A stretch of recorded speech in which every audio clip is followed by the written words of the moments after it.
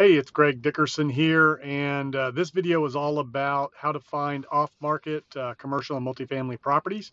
And we've talked about that in a few of the other videos. So the best way to find them, number one way is just driving for dollars as you're out and about driving around. Keep an eye out for properties that look like they are in disrepair, have a lot of deferred maintenance, just in general look run down. Maybe they're even boarded up. It's pretty easy to spot commercial and multifamily properties that are in need of deferred maintenance and repairs. That's a great way to do it.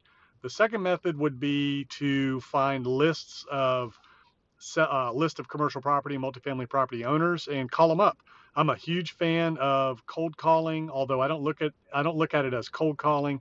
I don't look at it from a sales standpoint. When I call property owners or I call people in general for business, I'm calling to obviously see if they want to sell their property, but more importantly to build a relationship. I know the chances of them having a property for sale or wanting to sell their property right there that day that I'm calling are pretty slim. If you're calling enough, you're going to find somebody who's ready to sell. And that's kind of one of the ideas is you want to be in front of people when they're ready to sell. I'm not calling them to try to convince them that they need to sell or that they should sell. What I'm doing is calling to introduce myself, build a relationship, find out if they're interested in selling their property, and if not, when, and if they have any other properties that they would like to sell, whether it's commercial or residential. When I cold call, for business, it's the same thing. I am building a relationship. I'm getting to know people. I'm doing more listening than talking.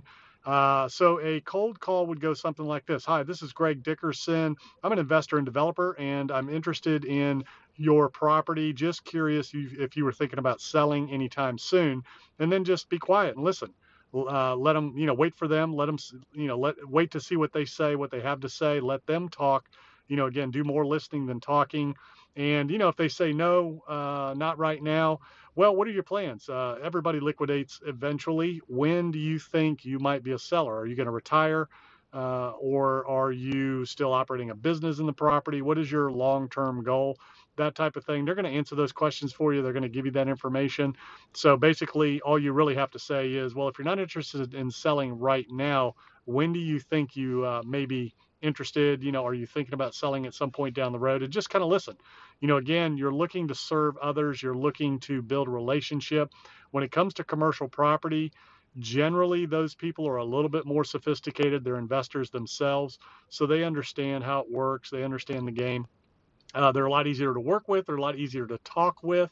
A lot of times they do enjoy talking about their property. And then every once in a while, you're going to get somebody that says, hey, don't call me ever again. I'm not selling now. I'm not selling ever. I've had those responses, but in general, most people enjoy talking about their property. They enjoy talking about their career, how they came about owning the property. So cold calling can be very effective. You can also mail. You can get lists from all the list sources that you use for residential, like ListSource. And you can get property lists off your tax database and sort them, by the different types of properties and use classes for commercial, multifamily, industrial. And you can mail. I would suggest mailing letters, not postcards, a professional letter on professional letterhead. Once again, introducing yourself and what you do.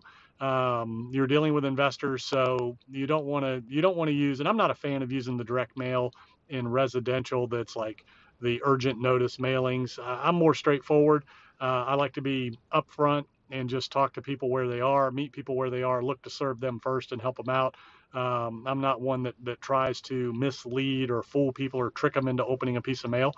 Just send them a nice professional letter just saying, hey, I'm an investor developer. I buy property. I'm interested in your property. If you're ever going to sell, please give me a call.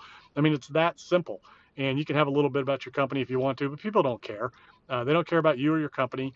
They care about themselves, their own property. So if you're there just to listen, learn, build a relationship, and then ask them if once you touch base with them, if you send a letter, you always want to follow it up with a phone call. Hey, I sent you a letter. Just wanted to make sure you received it and kind of give you a voice to the name. This is Greg Dickerson. I sent you a letter about your property and just wanted to call, say hello, introduce myself, and make sure you received it. And then you just kind of listen, let them, wait and see what they say. So at the end of the conversation, after you've done your data gathering, and you want to keep a CRM, you want to gather information about the seller, about the property after those conversations. So once you're finished, you always want to end the conversation with, hey, I really appreciate your time. I've enjoyed getting to know you.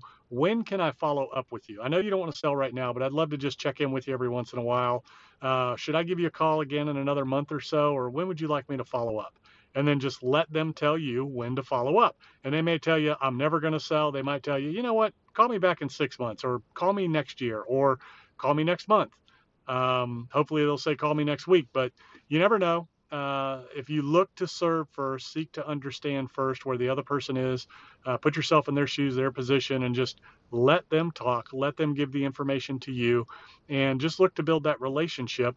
Then, that will go a long way. And not only will it go a long way with that seller, but they'll recommend you to other people as well, because they're going to be out, they're going to be having conversations, and they're going to find, talk to somebody that may have a property that they want to sell. Say, you know what, I was talking to this guy the other day. Here's his number. So just make sure that you're polite and that you look to serve and build a relationship. You never know where it's going to go. You never know who they know, and you never know what all they own, that they may be a seller at some point in time. And follow up when they say it's appropriate to follow up. Don't force it on them. Don't push it on them. I know a lot of people say you have to touch them 8 times, but you're not selling them anything.